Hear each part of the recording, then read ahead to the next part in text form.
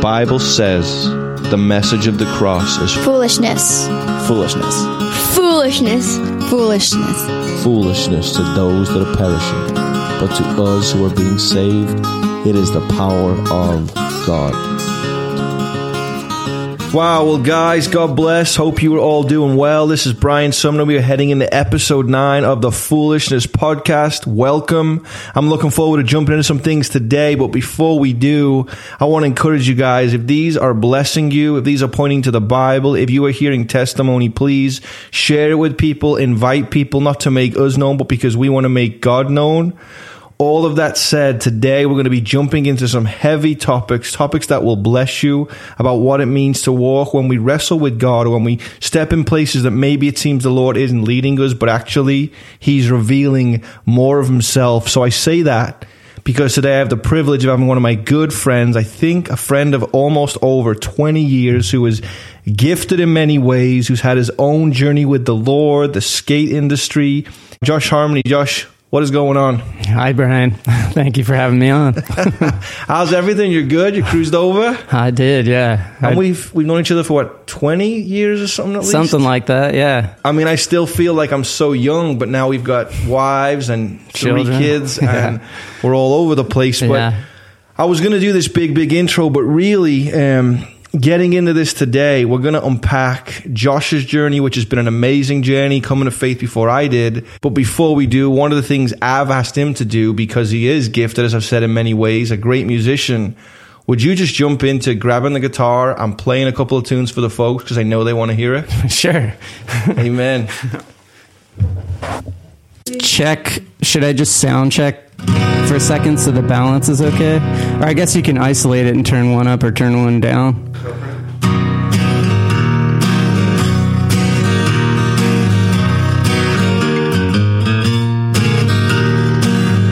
One day as I was walking along, I heard the angels singing. What you reckon they said to me? I heard the angels singing, say my sins are forgiven and my soul set free. I heard the angels singing, what you reckon they said to me? I heard the angels singing.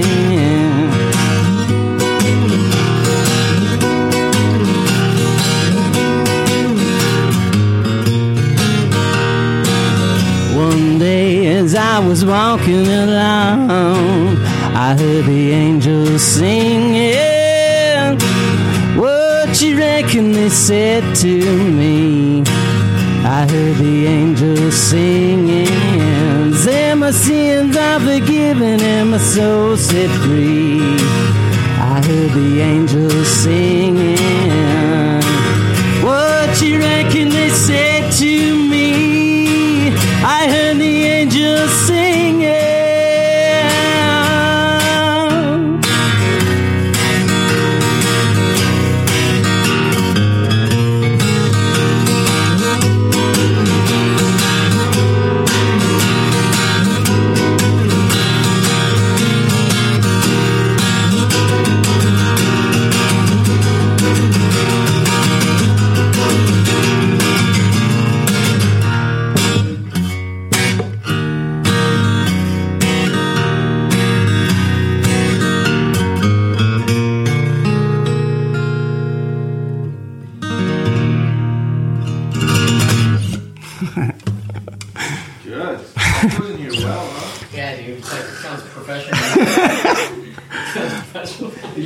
Sounds professional in here. Seriously. I haven't played that song in probably like, I don't know how many years. No,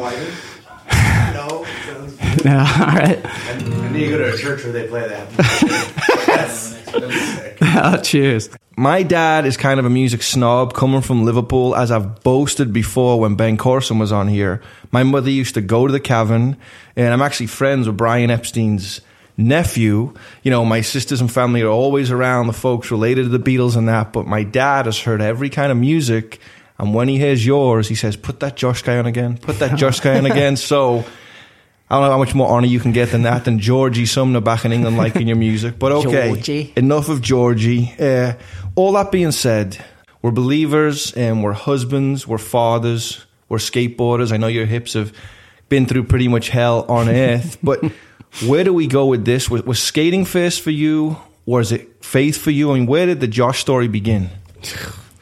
Well, I was born in Cincinnati, and my parents moved to California when I was about 6, but we moved around a lot when I was a kid before that because my dad was getting job transfers. But both of my parents are serious believers. They both got saved in the Jesus People movement, Wow. like in the early 70s and through Calvary Chapel. And we started in the Midwest, and Wow. they got married in Santa Monica, but then my dad was getting job transfers and stuff, and so they moved us around when we were little kids, and then we moved back to California when I was 6. Wow. And then I was here from 6 to 14, and then my parents moved to Chicago when I was 14, then back to California when I was 17. That's when I got sponsored by Toy Machine and stuff.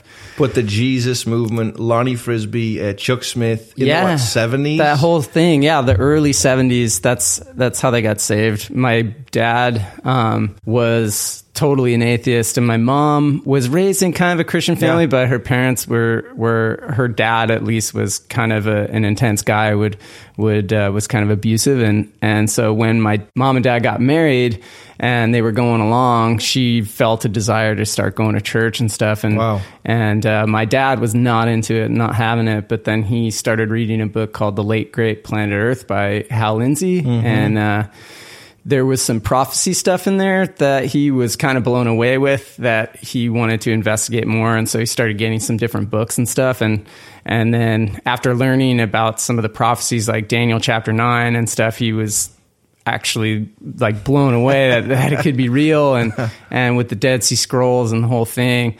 So he asked Jesus to come into his life and to believe. And so they were at this place where they're living in Santa Monica, and my dad had a crazy experience where he woke up in the middle of the night and felt this like dark presence that was like an energy that was like sucking all of like the light. Like they said that there was like a window that they slept in front of, and the light from the window was dimmed, and that there was this tall black figure that was like 9 feet tall in the corner of the room, and my dad was paralyzed by it. And this was like right at the time, and he was like starting to like believe and question and stuff.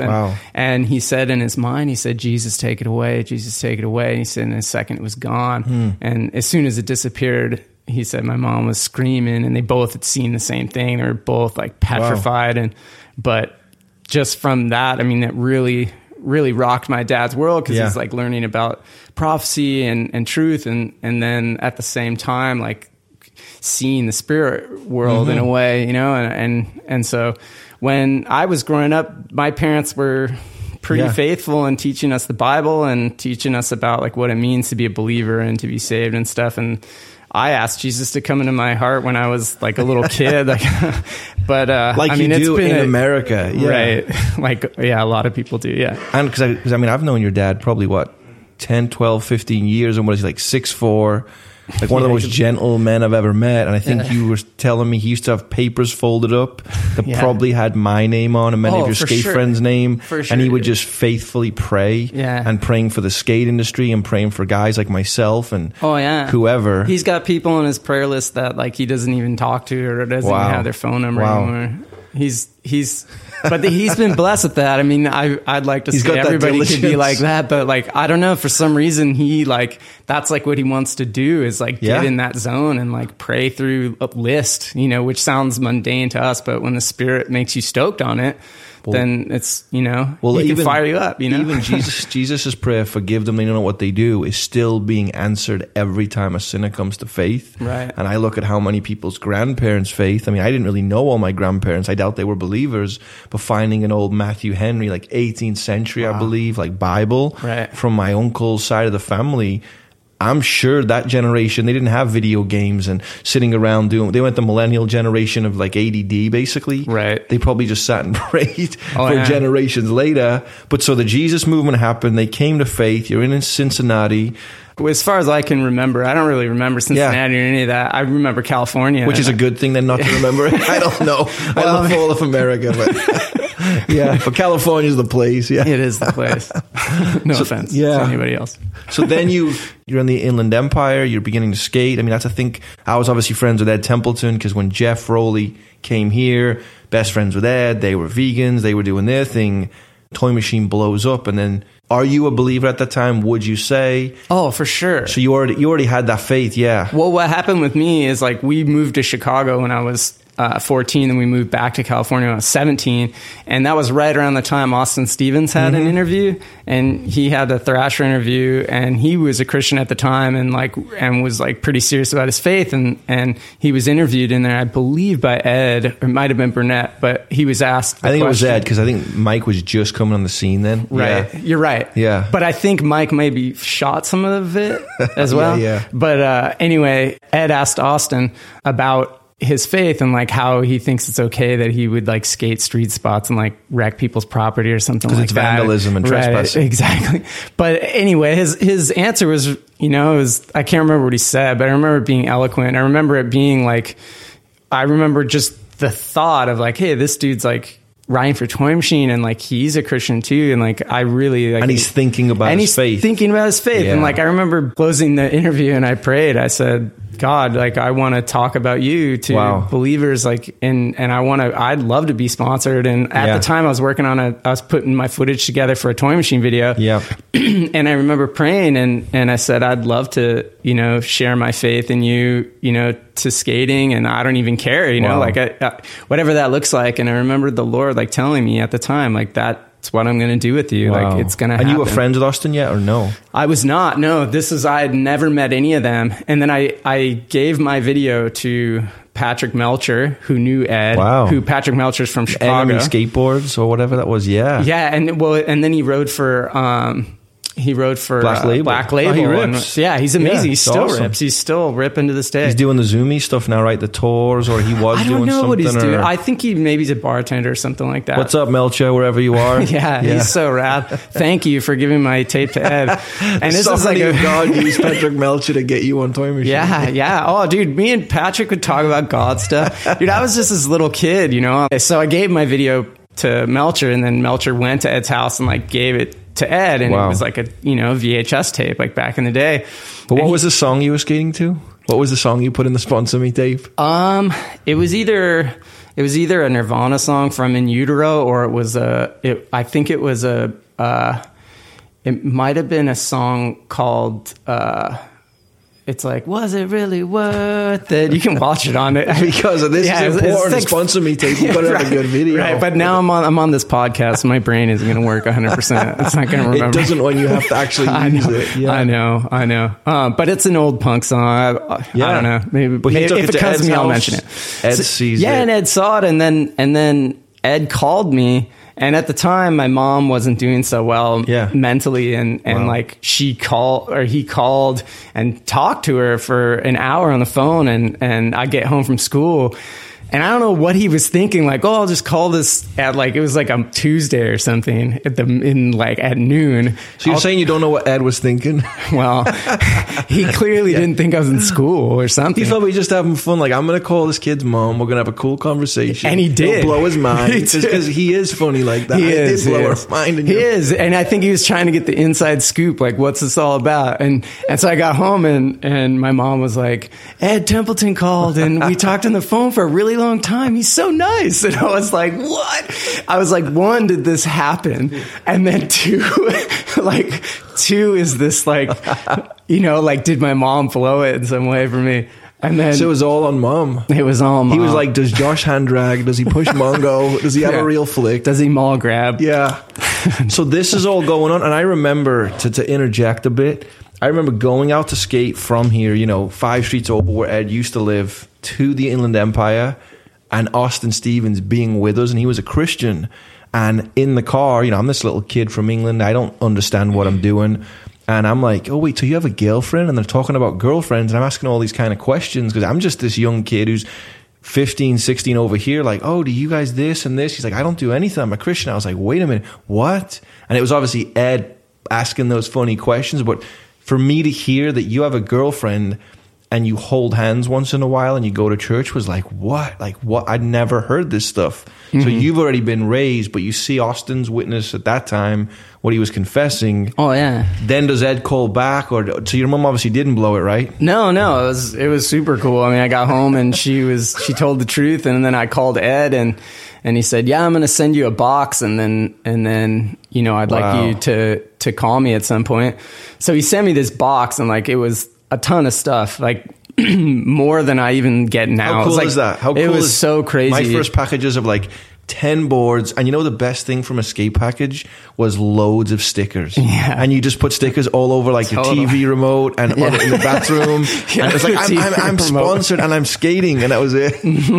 So you get this package, and then I got the box, and then I was just like, I couldn't even believe it. I couldn't sleep, and I called Ed, and I was just like, I can't believe it. I opened the box and called Ed. I was like, hey Ed, like I got the box, and like I dumped it on the floor, and I was like, I can't believe it. I got all these boards. Like what? Like, and he said that he told me later that like my how stoked I was. He was like, I want this guy to ride for Toy Machine because he's appreciated. He's so down for the brand, and I was, and I was so like, and I am still. I mean, I loved all of Ed's graphics. I loved the like humor and like everything. Like he just had such a way with like, being goofy, and like as a kid, like it was so. Well, Ed's very loving. I mean, I think people look at like, here's Josh or Brian or these Christian dudes, and Ed's over there like, hail Satan, blah, blah, blah. The guy's an artist, and he's obviously using his lens to expose certain things and bring to light and draw attention. And it's, people refer to a lot of times it's narcissistic, but life's narcissistic. But for Ed, he's a guy that like wants you to have a good day. Right. We go skate, he's fun. Whenever I see him with my kids, he becomes like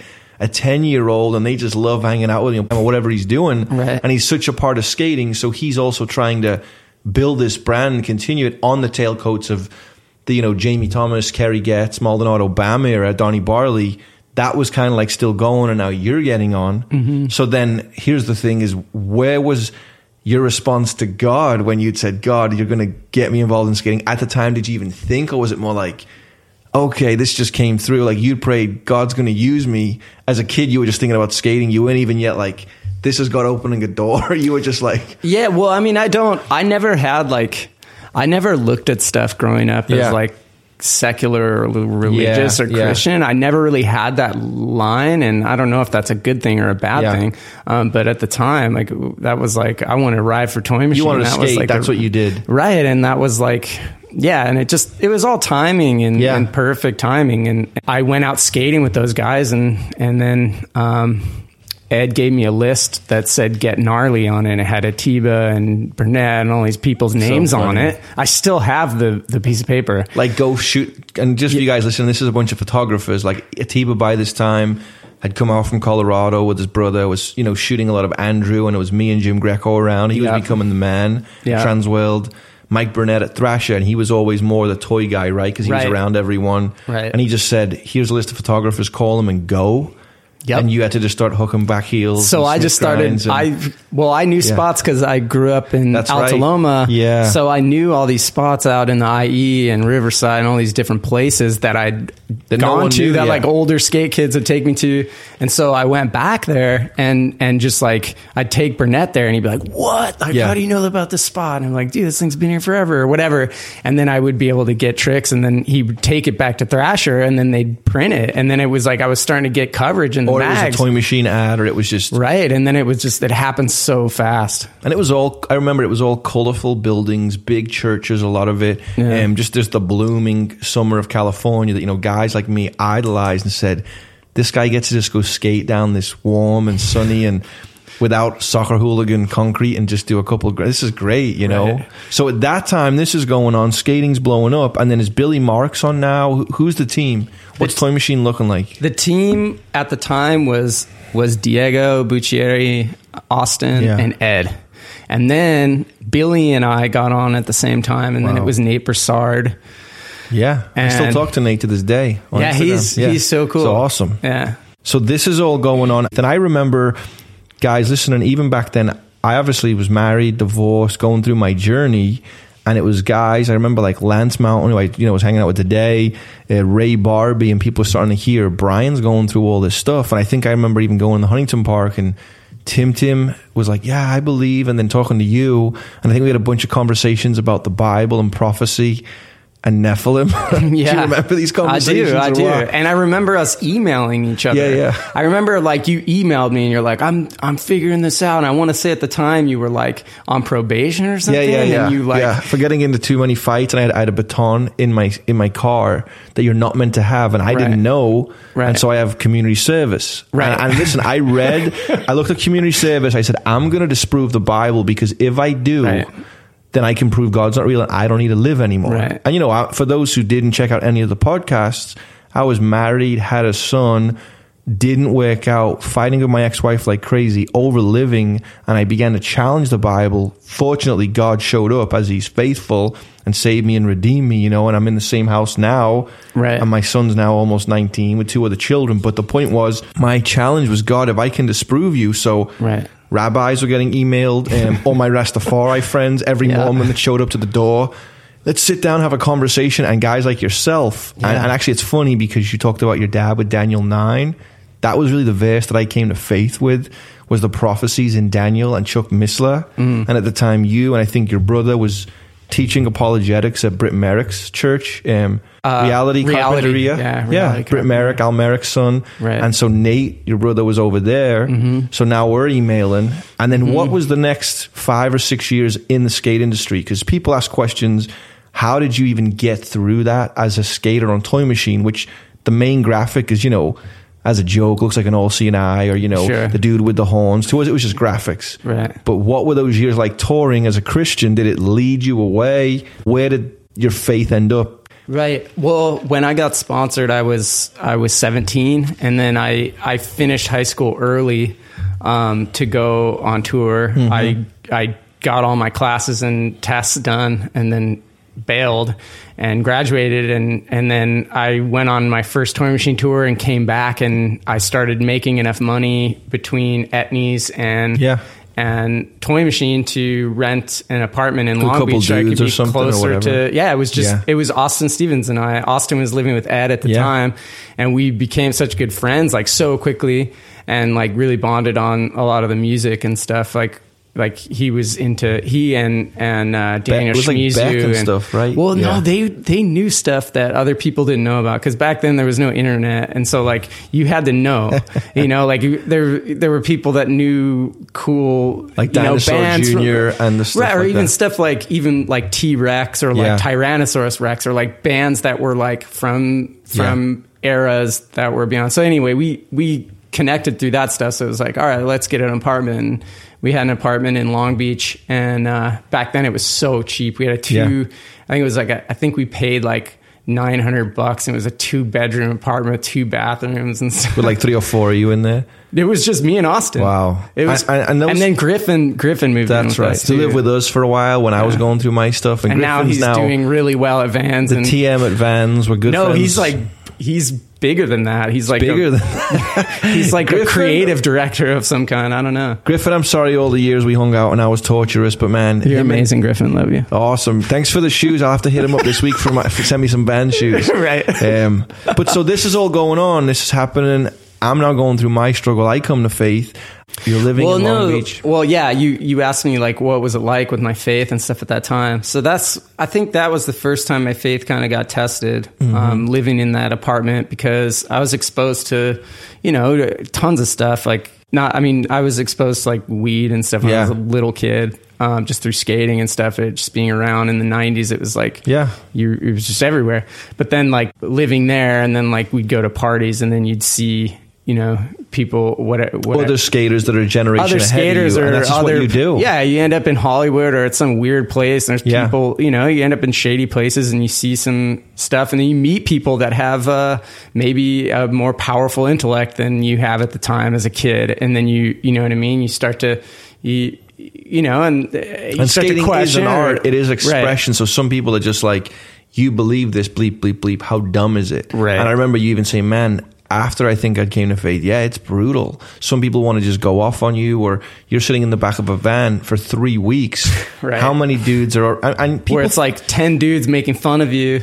and it's not like it's harsh, it's intentional, but it's just Right. consistent. So it's like, And when you're a kid, you're like sensitive and like you don't know how to respond to people and like how to, you know. they can vote you off a team or Right. someone, which Ed would never care about those kind of things. Right. But as a young middle of America kid on the West Coast with your faith, because a lot of people have sent me questions and how did Josh even get through that? And I remember, because I think I'm pretty sensitive, but I just get on with stuff because I'm like, I got to. Where you were like, man, this stuff messes with me. You'd come back from a trip sometimes and go, Brian, it wears me out. Oh, that's so exhausting. Because it's the constant challenge, because if you can lead someone to faith, which ultimately what the Lord does, their whole life is going to change. Yeah. And so, and here's how it kind of works, guys. You know, it's Friday night. I mean, for us, we're sitting around doing a podcast, me, Isaac, and Josh. Yeah. When I'm 15, 16, 17, this dude's already gone to the store to get Right. a load of chicken or burgers, and loads of people coming over to the apartments. And this guy's, of course, going to get a bunch of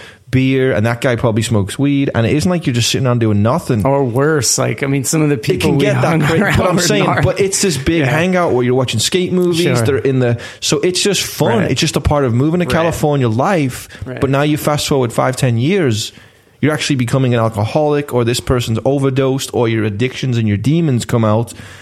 And I guess where this goes is then, so you had your faith, and I remember because you have even verses on your arms about what you wrestle with and stuff at the time. Yeah. Then now you're pro, you're making more money. Then Well, you're- I was pro. I had a serious, I always believed, I read my Bible every day when Yeah. I lived in that apartment with Austin and stuff. And like, I talked to those dudes about God, and like, we would go deep. I mean, I'd smoke weed with them and Yeah. we'd like break stuff down and like, do you know what I Oh, mean? no, The yeah. first time I ever took mushrooms, I Yeah. prayed, I said, Jesus, like protect me from what I might see or like what might try to hurt me Yeah. while I do this. And like, that, Don't do that, anyone, okay? If you are new to the faith, don't take mushrooms and don't pray while you're taking... I'm not trying to make it sound cool or anything. I'm just telling you honestly, like Yeah. that's where I was, you Yeah. know, I was like, all right, I'm going to see what this is like. Like Yeah. these guys are telling me that like it's interesting, and it was interesting to me Yeah. at the time, you know, like the deception that can come from that can be totally dangerous and Yeah. detrimental, brain damage or whatever can happen to you when you take drugs like that.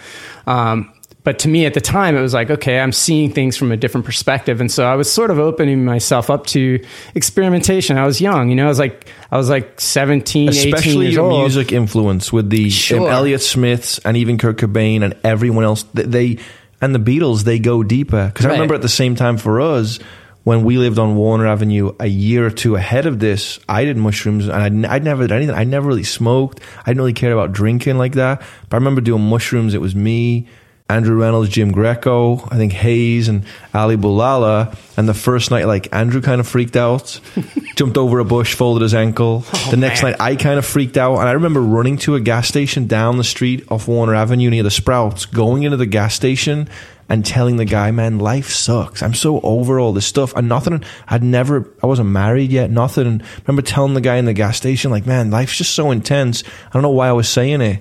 And he turned around and said to me, life's a blessing. Life's a blessing. God has blessed you. This is a Wow. blessing from God. I remember like getting like a strawberry milkshake. They're like, you who want to just stare at me and go, what?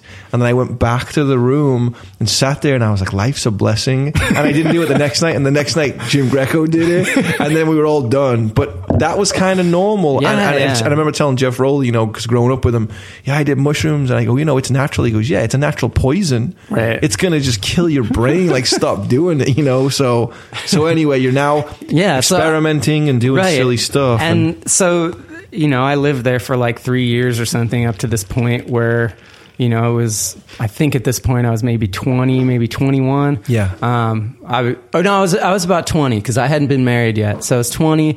We were at this kid's house in Huntington, and it was just kind of like one of those houses where the parents were always gone and Yep. people could come over and like do drugs and like people, you know, Like a lot of what happens in Huntington. right. Yeah. And we ended up in the garage, and this kid was not a novice, like, you know, weed smoker. There was like crazy bongs and stuff there. Yeah. And like I think I stood on a chair and hit this bong, and like, and but didn't realize that it was like something was in there, either angel dust or like Cocoa Puff, something gnarly like cocaine or something in there. And I'm taking this huge rip, and like, and I wasn't like, this wasn't new to me. Like it wasn't like it wasn't going to like spin me out. You know what I mean? But something was in that night, and it got me, man. And I got so, it was so intense, and like I just started feeling like I couldn't control my legs or anything like that, and I left the garage and went and sat by the car, and I couldn't get in because Griffin drove, and Griffin was looking for me, and then like came out and found me. He's like, "Oh man, let me take you back to the apartment."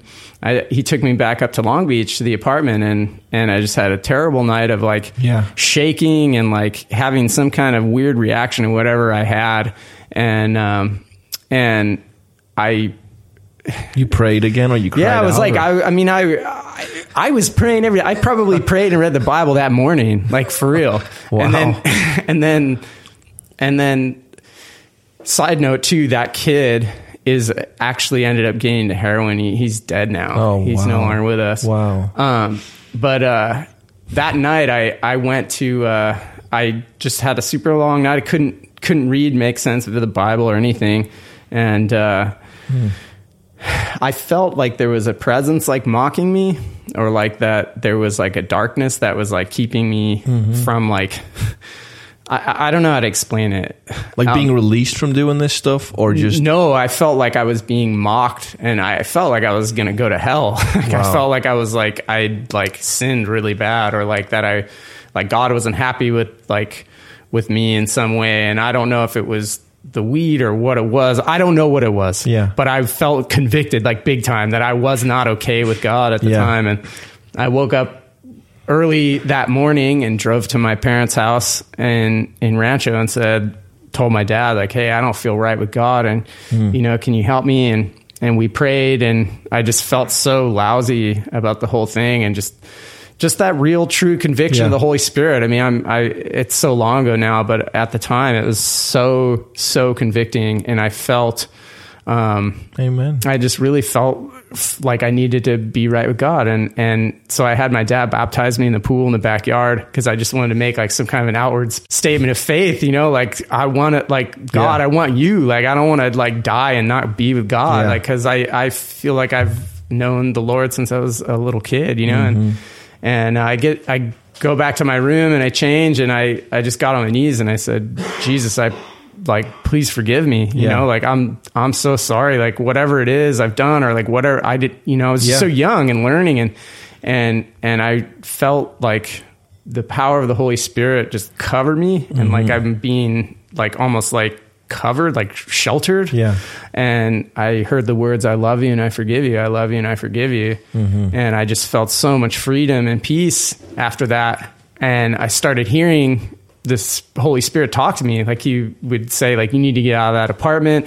The girl you're with, Jenna, is your wife. Like, it's like she's the one I've given you. And like and she is your wife. And now. she's my wife now today still. And you know, I was young. I was 20 years old, and we got married. I was 20 and she was 19. Yeah. We got married shortly after that, and then we got our own place, but I was still skating for Toy, and like Fallen had just started. I started going on Fallen tours and stuff. So my faith was strong. That's why like my faith was strong, because I had like almost like a born again experience in that day. Like it's not that I wasn't a Christian, but I was like 20. Because this is, and guys, just to address this even pastorally, you know, like you're raised in the church, you're comfortable. Like my kids, they see Bibles all over the house. I mean, there's a stack of John Piper, Keith Green books next to me right here. I mean, my kids are just used to it. But your faith has to become your own. And I would love nothing more than for if my kids struggle with something, to drive out to my house and say, Dad, here's where I am. Because people listening to this could be like, man, I've gone too far. You haven't. Whatever you've done is not bigger than the blood of Jesus. It's the most perfect thing ever, and you can be forgiven.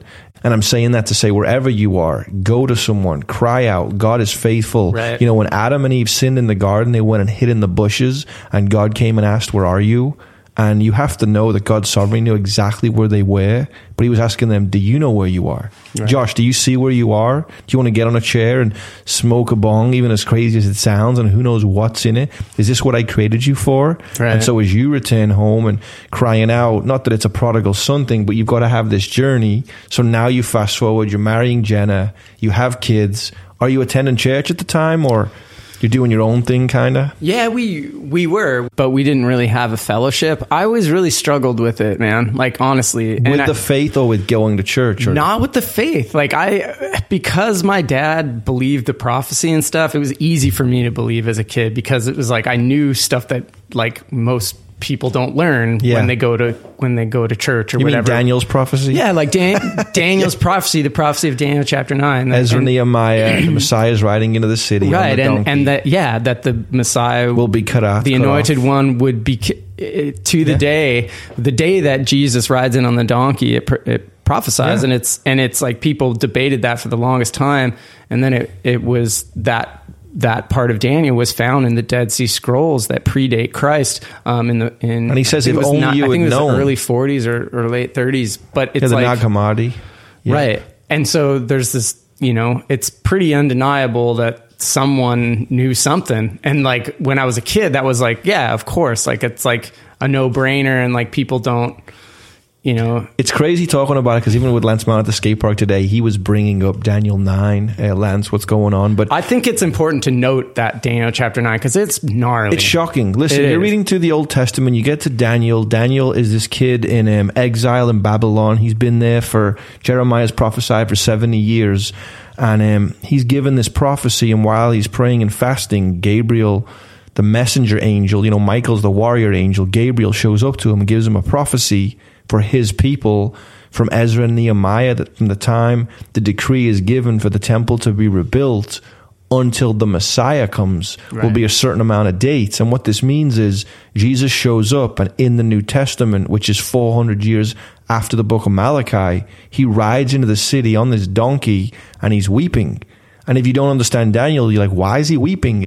And he says, if only you had known in this day that which was spoken by the prophet Daniel, because this was the time of his arrival, and they were going to reject Jesus. He was going to be killed and cut off. And when I read this on a plane flying back from somewhere, not a Christian yet, I couldn't believe it. It says the Messiah will be cut off. This is a prophecy, one of the 300 that you find in the Old Testament, to his coming. And I, like your dad, like Lance was talking about today, said his dad was a historian who actually looked at these verses. I don't even know if his dad was a believer, but he said this is historical. Mm-hmm. So you have this kind of faith now. Obviously, Jesus lived, died, rose again. So but this faith is kind of a cushion for however I live, I know I believe. Mm-hmm. You're married to Jenna.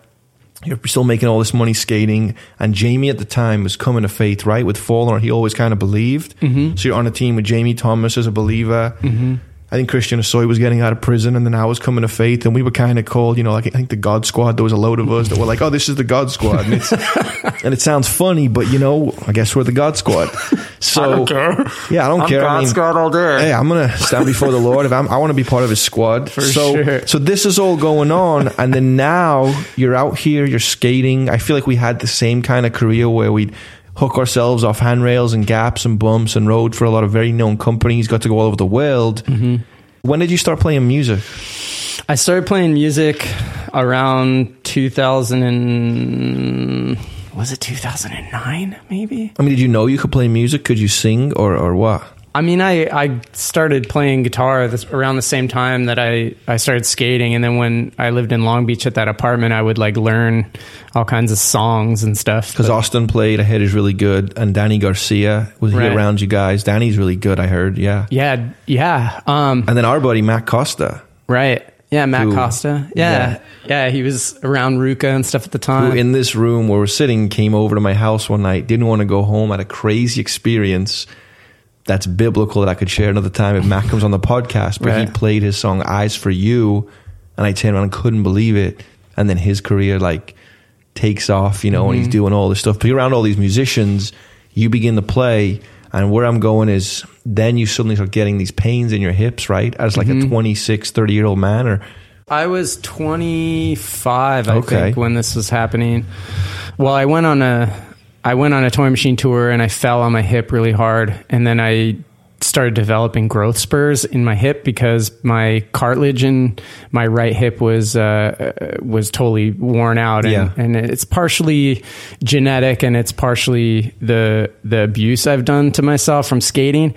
And so I went to the doctor and they said, go see another doctor. And so I'd go see all these different doctors. And then I went to one doctor, who told me that I was going to need a hip replacement, which is like they cut the top of your femoral head off and they jam a metal rod down in your femur and it's like your fake hip joint. And he said, that's going to wear out in about 10 years and then you're going to be in a wheelchair for the rest of your life. And I said, that's not possible. Yeah. I'm not having that. Yeah. But that was really bad, especially because our son Harrison was here. And then my second son, Henry, was on his way, and I still had to pay the bills through skating. So I was going on like some of my stuff and like Ride the Sky and in Brainwash and all that stuff. Like these are videos you guys. Yeah, they're skate videos I was in, but I was, taking Advil or taking whatever the doctor gave me to survive. And it got so bad, the growth spurs got so bad, I couldn't even tie my shoe. And I would like tie my shoe and slip my foot in there. And then I would like, if we watched the video, I could show you like, I couldn't even tie my shoe on that trick or whatever. Wow. But I was like jumping on rails. If I could ollie up to it and like grind down the rail, I would do it as long as my knee didn't have to come up so high. Crazy. And my hip didn't have to bend that far. I think I remember the doctor saying that these are the kind of hips that, what was it, a 60 or 80-year-old man has? Yeah. We've never seen it in someone your age, which is a crazy challenge to your faith because you're like, okay, Lord, I'm meant to be here for you, which many have seen Josh as a Christian skater. Right. Not that we use that term, but you're obviously out there, you're talking about it, whatever else. Then your hips are going. And for me, it seemed like, okay, I mean, I'm around a lot of musicians. I've seen a lot of, and to me, I get the gift and talent of people, but I like to hear worship. And you're starting to play this music that I was like, this is crazy. Like, it sounds amazing. It's good. It's worshipful. But now your skate career is going to head one way. What am I going to do with the bills? There's more kids on the way. These are real life questions that normally you don't have till you're later in your 30s or 40s when the age of adolescence kind of leaves. We grow up a bit. We either have a business or we do whatever. Right. What begins to happen? I mean, you're riding for a toy machine and these companies. Your other hip, right? Both hips. So now you've had surgery on both of them. So I had a surgery that they orthoscopically took the bone spurs away, which made my hip even worse. And then, so this was kind of like going on for like about 2 years. And then, I was keeping it a secret from my sponsors because I didn't want anybody to know anything was up, and like you're still getting paid. And you're doing I was getting paid, and it was like we need an ad, so I'd like try to find some spot I could still do. You know what I mean? Like a ditch or a bank or ledge. Yeah. And then I finally had this surgery called hip resurfacing surgery, which was totally new at the time. There's only like 1 or 2 doctors in the country that could do it, and he was in LA, and I had that done, and then it fixed my hip and I could skate. And then I got the cover of Transworld after that. And I was doing, I was doing well for like a good period of time there. But then I was kind of focusing more on music at the time because I saw it as a sort of a way to it was a second act. Yeah, it was like a second act. In a sense, yeah. Or like something that I love, or like something that I could do that I love, that was part of me, wow. How I'm built. And so that went on and I did that for a while with my skate career. And with your faith, because I remember we went, I think it was either England, New Zealand, Cayman Islands, you and me. Yeah. We've been all over the place. Yeah. And I would go into these churches and I would share my story and preach, and you would play worship. And so you're saying, okay, Lord, you're getting to use me in this area, and I'm able to be in the skate culture. And I remember, we've talked about guys already, but I got to witness to all these people when I came to faith. And for me, it was more focus on your marriage and dig into the word. And I'm going to use you in these areas. I would go into skate events and skate ministry and share my faith and do whatever.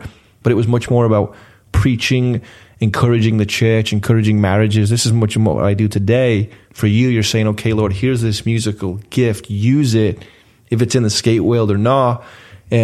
Skating starts to slow down. People get paid less. And I think you even got offered by some of these Christians to say, hey, come out, and whether it's Nashville or somewhere, come and play this style of music and come and do this. And really, skaters were stubborn because we think we know. And I think it's because we do know. We live on the West Coast or the East Coast, and that influences into America. You have your own style. You can't just go and sound like so-and-so at that church to simply pay the bills. God didn't make us that way. And too many people compromise who they are. It's not about your integrity. It's about doing what God's called you to do. Right. So skating, slowing down. Your music's here. You're juggling what you're doing. Where does it go next? Because you were in Calvary, and then I think I was going to the sanctuary at the time. You were there. You were figuring out where you are, and then where did that all lead you to? Well, I should say that during that time too, I had this experience that I can't, at that church when there was a visitor there that came and like prayed for me.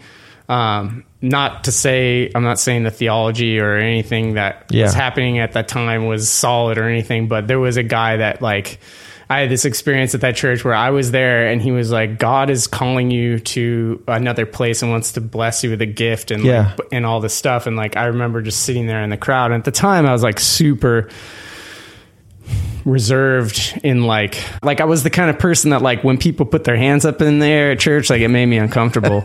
You know what I mean? And so I remember just being like, hands down, like Isaac. I respect that, like that's cool, but like I'm not that person, you know? But I had this dude came up, and he was like telling these people to come forward, and there's one more person that's not coming forward, and I was like, no.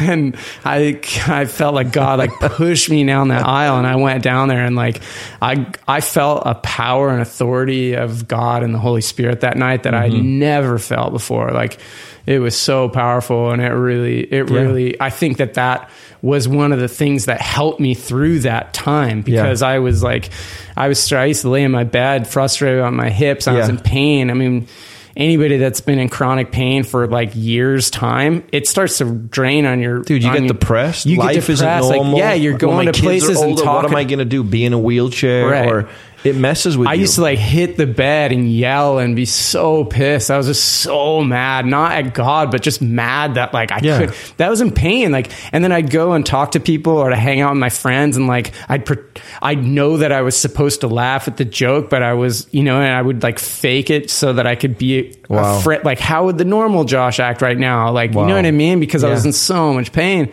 and it was exhausting. But at the same time, like that the heat was getting turned up, like the Lord was like... Was he trying to die? So you felt like someone told you to go somewhere and be somewhere, and he was going to use you in a certain way? Yeah, it was... Well, I think what it was that night was like, I feel like I got baptized in the Holy Spirit. Like, I feel like I don't know. And for those of you who don't maybe get what Josh is saying, there's in different Christian camps, some people would say, hey, I mean, obviously you cannot confess Jesus as Lord unless you have the Spirit of God, so he's within you. That's the difference. Like, he saves you, forgives you, gives you the Spirit. And then there's some camps that believe there's a secondary baptism. Right. And whether you call it, the Spirit coming upon you or filling you, or the epi of the Spirit. Or an anointing for a season. Whatever you want to say. Yeah. I mean, for me, I believe you confess him as Lord, you're filled with the Spirit, he's in you. Right. And daily you pursue him. And it's this constant filling and living for him. And that's what changes you. So whether you view it as a secondary thing or not, I don't believe there has to be an evidence to confirm that you have the Spirit of God, and I would never tell someone that. Right. But also, Josh is not saying that someone prophetically is saying, I'm adding to the canon of Scripture. The Bible is closed, but God is going to tell you, I believe, if you ask and pursue and seek, because I've seen it in my own life. I don't chase signs. Signs follow those who believe, but who are you going to marry? Josh is here claiming that God told him to marry Jenna, and he did. You might feel called to somewhere. You might feel called to something. Even the most conservative people said, I feel called to plant a church. The Holy Spirit does lead us. You want to confirm it. So you hear this, you're now feeling called. What do you feel like the guy was telling you, or the person? No, he didn't tell me anything. I just feel like I felt like at that time it was something that was imparted to me because I stepped out in faith to like receive that blessing, that like it was one of the things that helped me. Like you're asking like where I was and like how I was getting through all of that. And like, honestly, it was just like things like that. Like the Lord would show up and carry me through. And it was really difficult, it was extremely difficult, and something that I still, I still have days where I'm in pain all day, and it's not fun for me. And this is when you're recording your first or second album that was worship, and I think I might even have the book. What is it? Sweet and bitter Providence. It was a John Piper book that Desire and God sent me, and I think I gave it to you. Yeah, and then I wrote More Naomi. And you wrote More Naomi about bitter Naomi. And then it's funny, you wrote this song, and I sent it to my buddy, and then they put it out there. And it's really a very theological song about going through suffering and bitterness, and the King of Kings coming through that lineage, right? So God is doing a work in you that's this beautiful, romantic poema, as we speak in the language he uses. And now you're in this season of, okay, where am I? What's going on? This led to what? Skating slowing down, your music being out there, and then you feeling like you're going to move back to...